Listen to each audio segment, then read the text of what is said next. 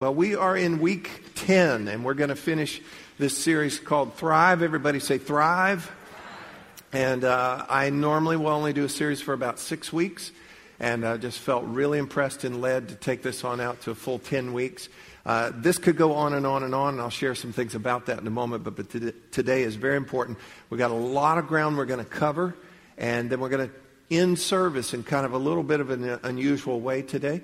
And so y'all listen fast because I'm going to be talking fast, okay? Let's begin here in Psalm 92, verse 12. And we've read this now. This will be our 10th week on this, but make it brand new for you. The righteous shall flourish or thrive like a palm tree. He shall grow like a cedar in Lebanon. Those who are planted in the house of the Lord shall flourish or thrive in the courts of our God. They shall still bear fruit in old age. They shall be fresh and flourishing. Don't you want that? To declare that the Lord is upright, He is my rock, and there's no unrighteousness in Him. How about an amen for God's word this morning? And then in Jeremiah chapter 17, verse 7 and 8, these are the foundational verses right here for this church. Blessed is the man who trusts in the Lord and whose hope is the Lord. For he shall be like a tree. Now notice the imagery continues here of what God is picturing for us how to thrive. He shall be like a tree planted by the waters, which spreads out its roots by the river, and will not fear when heat comes. But its leaf will be green and will not be anxious in the year of drought, nor will cease from yielding fruit. And then again, the metaphor continues. Psalm 1, verse 3, he shall be like a tree planted by the rivers of water that brings forth its fruit in its season, whose leaf also shall not wither, and whatever he does shall prosper. Now, what this is showing us is this picture that we can all relate to of God wanting us to thrive. And the first line that we have to cross over in our thinking is the reality that God does want us to thrive. Because most things in life are pushing you down, holding you back, and so forth. And you need to know that God is wanting you to thrive. This is not one particular area of your life. This is you as a whole thriving. This is not about perfection. This is about thriving. You can do that even in the desert or on the dung heap. But God is wanting your life to thrive. And here's the thought that we need to get. The first line here. God does not want us to just survive. He wants us to thrive. And as we've talked about now, this is our 10th week, there are reasons why you would thrive or not thrive. Just like a tree would be healthy or not healthy, there would be reasons for that. You could look, you could analyze. There's either a root problem or some kind of surface problem or both. And so for us, there are things that we do or don't do. This is not luck of the draw. Let's not just throw it up in the air. This is the reality that if we cooperate with God, that's huge. If you cooperate with God, you're going to thrive. If you don't cooperate with God, I just have to say it to you this way, good luck. And you say, well, I see some people not cooperating with God and they're thriving, and the Psalms talks about them. The psalmist said, look at them right now, they're thriving, but tomorrow they'll be mowed down like the grass of the field. They'll wither like the flower of the field. And so, and it's not that we're wishing bad for anybody, but listen, don't be confused for a moment that I can ignore God and I can do what I want and I can thrive because I'm seeing some other people thrive. They're not serving God. It is short-lived. It is short-lived. And never confuse thriving with just, people have finances or a fancy car or, got a new hairdo or whatever it would be. Don't say, well, that means they're thriving. No, thriving is a big, big, broad term. And let me just tell you, God wants you to thrive and you'll want to thrive. Amen? Now, let me real quickly and hopefully without much comment here give you the list of what we've covered, of ways we cooperate with God. First is the mindset that we have of understanding that God does indeed want us to thrive. Then we talked about our bucket. Do you remember that? And the bucket is figurative of what fills you, what fills your bucket, joy and energy and life. What fills that? You know what fills that and you know what drains that as well. And the number one bucket filler, if I can say that, is to connect with God. And we encourage you that every day that you have unrushed time with Jesus, unrushed conversation with Jesus every day, and that'll help you stay centered up. You won't thrive without that. We also saw in Psalm 92 that it's the righteous that thrive. It's the righteous, those that are in a right relationship with God, and out of that relationship do the right things. We also saw that those who are planted in the house of the Lord, it's a commitment to the meeting of God's people. They too shall flourish. You have to steward your time. If you waste time, you're not going to thrive. That's an area that you want to look at, and we looked at in this series. You need to serve. And we serve God. One of the main ways that we serve God is by serving people. Also the Holy Spirit, the presence and the help of the Holy Spirit in our lives. Gratitude, that you're aware of gratitude, that you're not just desensitized or entitled, but you're aware, you feel gratitude and you express gratitude. Last week we talked about the 3 biggies: sin, cares, and wounds. All of those must be dealt with.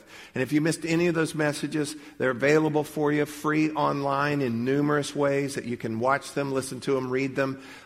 We have it CD form. Again, if the price is right and food's involved, I'll come preach it to you, okay? And then there are other things that we could have hit, and perhaps in another setting we will, that would tie right in with this.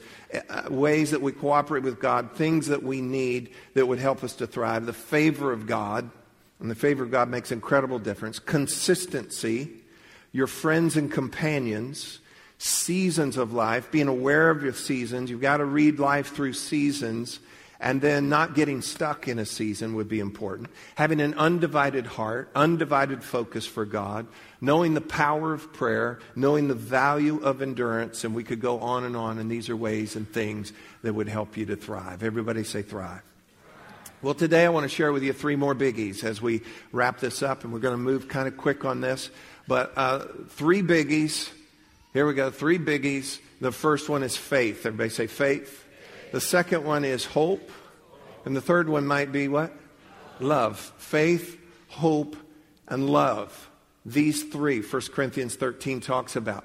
Now, the opposite of these are certainly present in our world, in our life today. Let's look at those real quick. The opposite of faith then would be unbelief. And that often it has an ugly stepsister too called fear that's related in there. The opposite then of hope would be despair. And then the opposite of love would be hatred. And so these 3 will overcome faith, hope, and love. And if there's ever a day, listen to me, if there's ever a day that there needs to be some people walking around thriving, some people that are carrying as a part of their life faith, hope, and love, it needs to be us, and it needs to be now. And I want to make a commitment to you, and this has always been our commitment. Every time you come to Meadowbrook, every time you participate in anything connected with Meadowbrook, be it a small group, a serve week, a dream team, services, whatever it would be, we are committed to helping to feed your faith, your hope, and your love. So today, just coming, we're helping to feed your faith, your hope, and your love. And it's important. These things are massively huge, and you can see why because of the state of our world today. Amen? Let's go ahead and look here in 1 Corinthians 13, verse 13 in the New Living Translation. It says, 3 things will last forever: faith, hope, and love. And the greatest of these is love. And listen to it in the Message paraphrase. It says, trust steadily in God, hope unswervingly, love extravagantly, and the best of the 3 is love. I like the way that's worded. So let's go ahead and look at faith. Faith. And I'm going to do just a brief treatment on each of these. Everybody say faith. Faith ultimately is this. It's trust. It's persuasion. I'm fully convinced of something.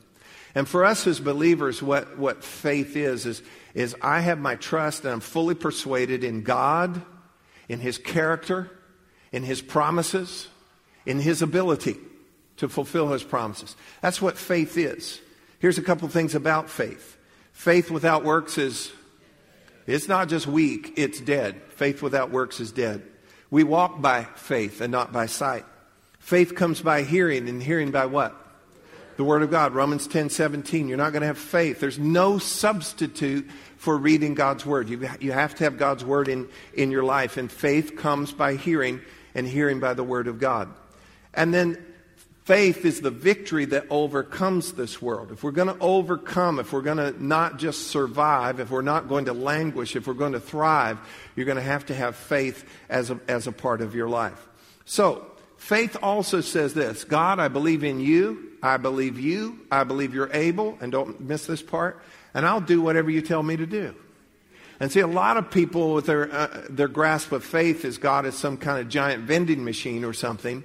And, he's going to do this for me, and he's big and he's awesome. But I think we fail big time if we don't include this. And God, I'll do whatever you show me to do. And that's why we end up doing things by faith, and God always honors faith. Question for us this morning is this: where is faith? We've talked about what is faith, but where is faith? And for the benefit of time here, let me tell you where faith is, okay? Faith is in two places. It's in your heart, and it's in your mouth. Okay? It's in your heart, and it's in your mouth. Now, we may do this some in 2015. Can you believe we're almost 2015? Are y'all here? Okay, because it looks like I'm having more fun than you, and okay. I want y'all to play along, okay? So, faith is in two places, but we find throughout Scripture there's this heart-mouth connection that go together. Out of the abundance of the heart, the mouth speaks. May the words of my mouth and the meditation of my heart be acceptable in your sight, O Lord, my rock and my redeemer. It's just all over Scripture, the connection between your heart and your mouth. And that's where faith is. And when they work together, something's going to happen here. Look here in Romans chapter 10. In Romans 8, 9, 10, the treetops, the very treetops of the New Testament right in here. Powerful stuff. But what does it say? The word is near you in your mouth and in your heart. That is the word of faith which we preach. Verse 9. That if you confess with your mouth the Lord Jesus and believe in your heart that God has raised him from the dead, you will be saved. That's the greatest miracle going.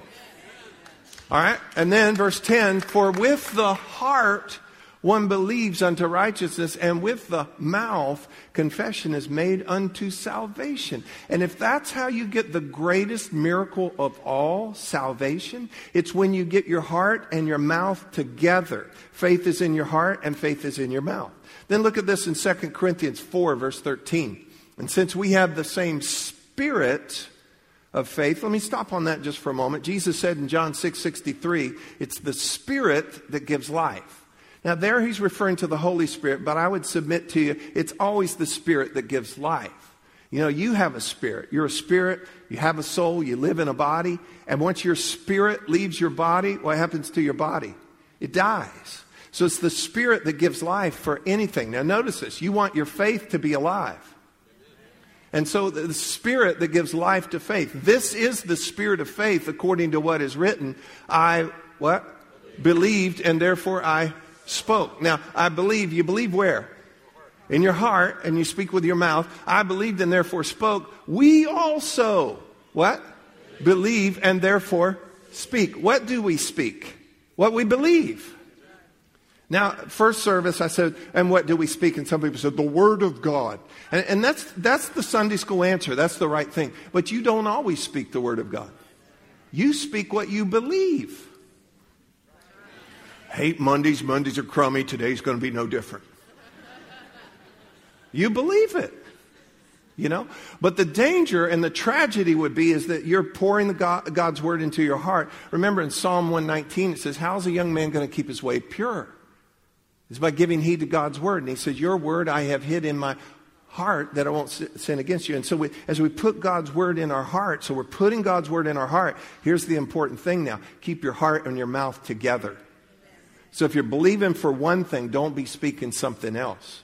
And we are unified in our faith, getting the two parts of faith together. Faith in our heart, faith in our mouth. And when you keep them together, it's going to help you to thrive.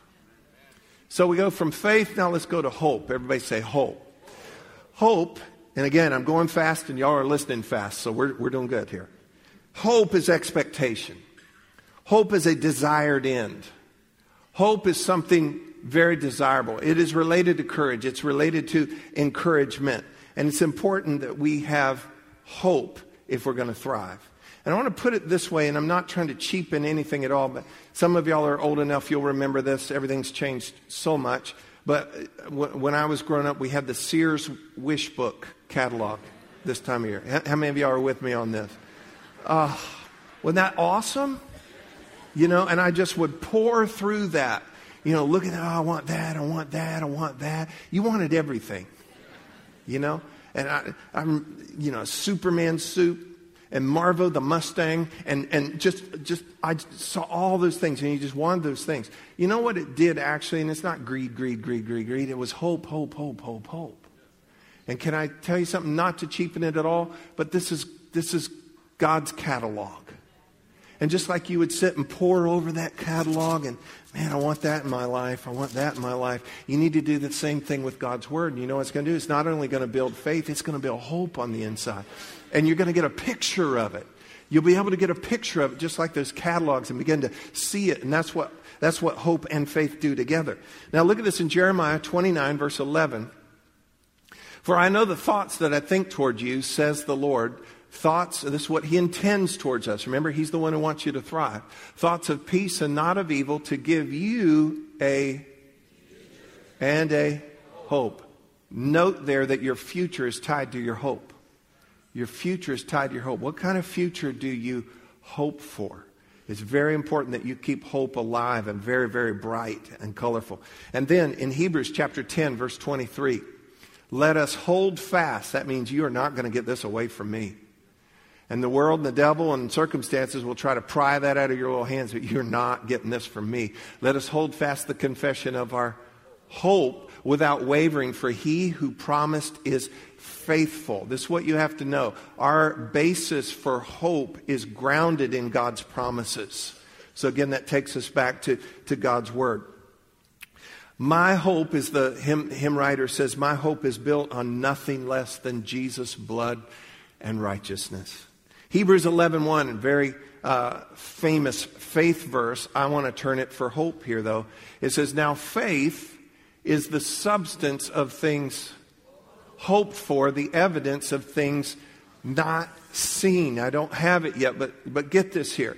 Because we're talking about hope right now, but it's faith, hope, and love. But substance of things hoped for. You must have hope because hope, you with me? Because hope gives faith something to do. Hope gives faith something to build. Hope is the creative part. Hope is the architect. And faith is the builder. And your faith is going to build what you are conceiving.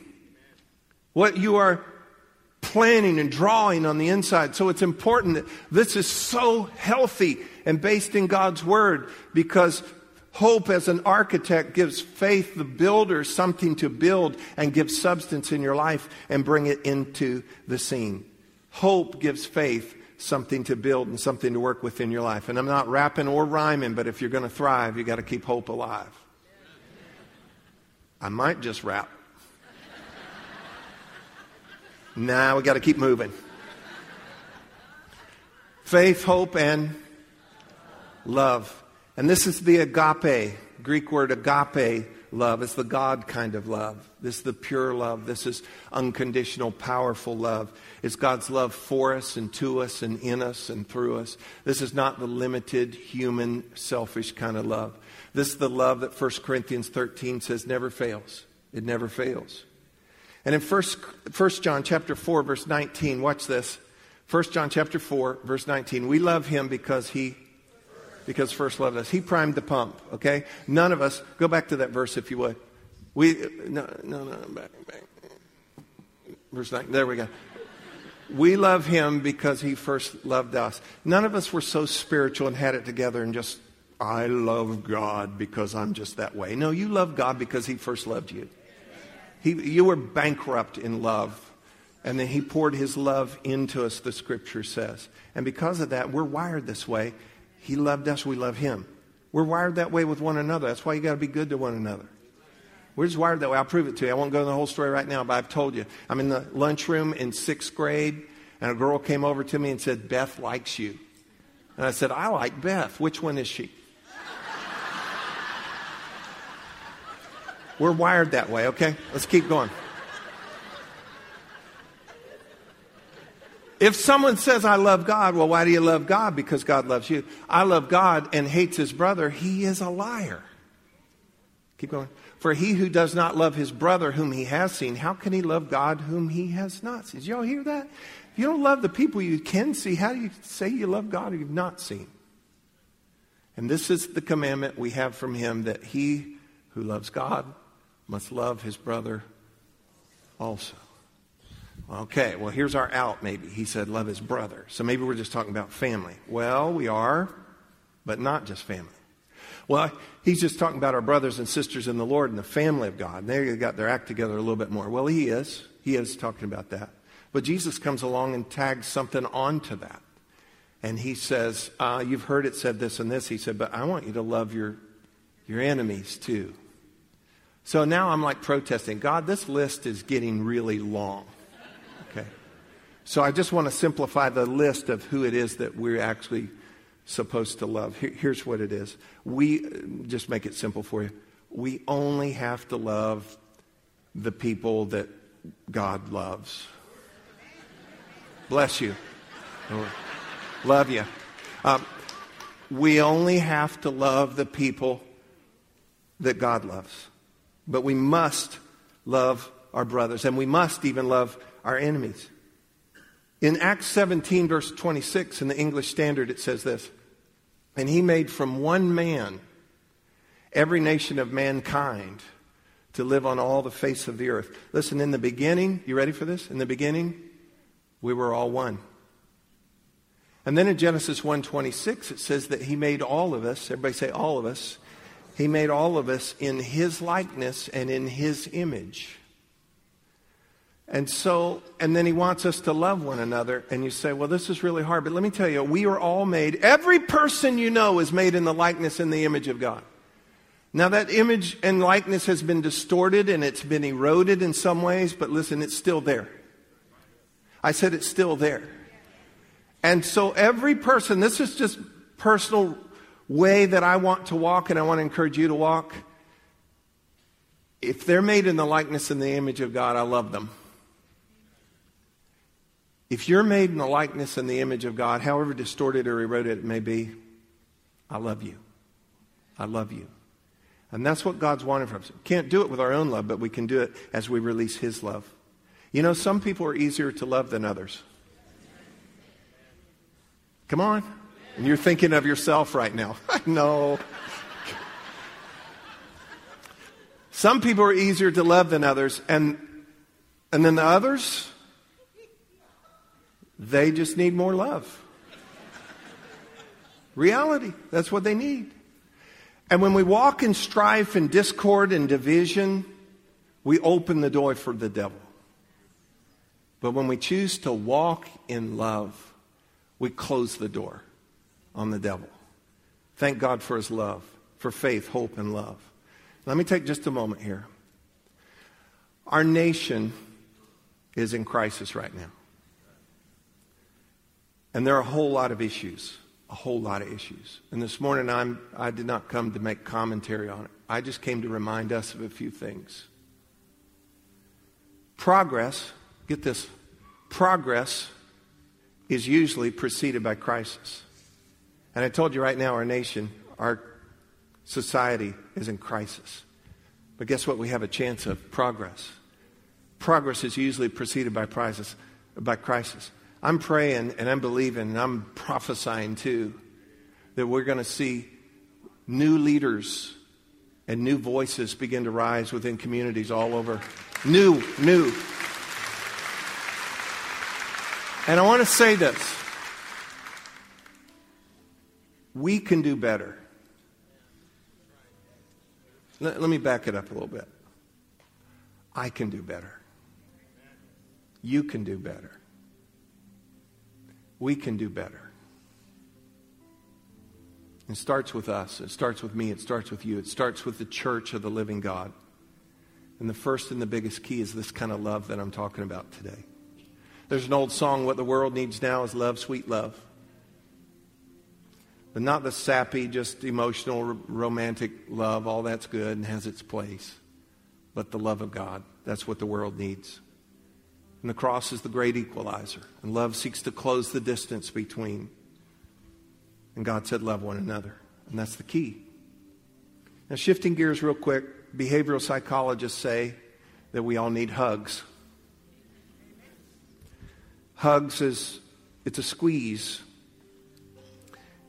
It's an expression of affection. They say that we need 3 a day just to survive. 3 hugs a day to survive. 6 to maintain. 9 to make progress. And 12 hugs a day to thrive. So before we close this service today, hold on. We're going to hug. Wait. You got to listen to me fully here.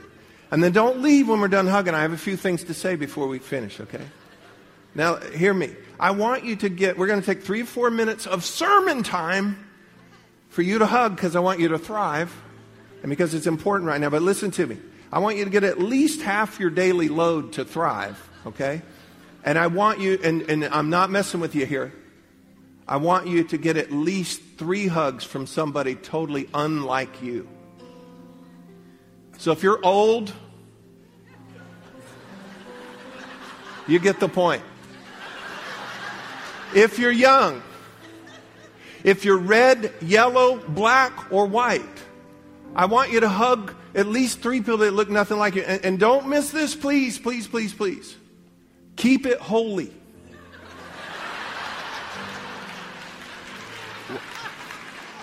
Yeah, I don't want to see a line of guys lined up for some beautiful young lady.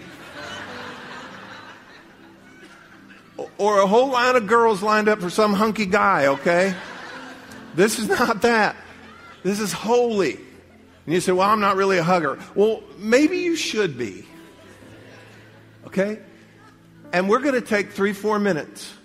I'm going to come down and do it too. And I don't want you to do just nervous laughter. I want you to release and receive the love of God over these next few moments. Would you do it? Stand your feet. Don't leave yet. Don't leave yet. And go ahead and do this.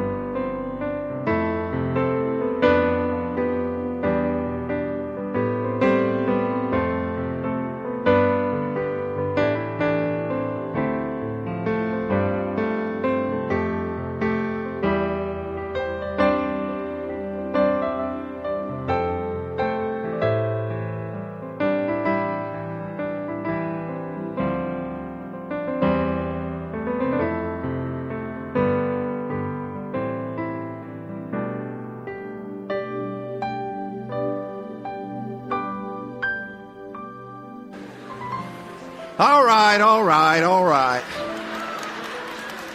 Does that feel good?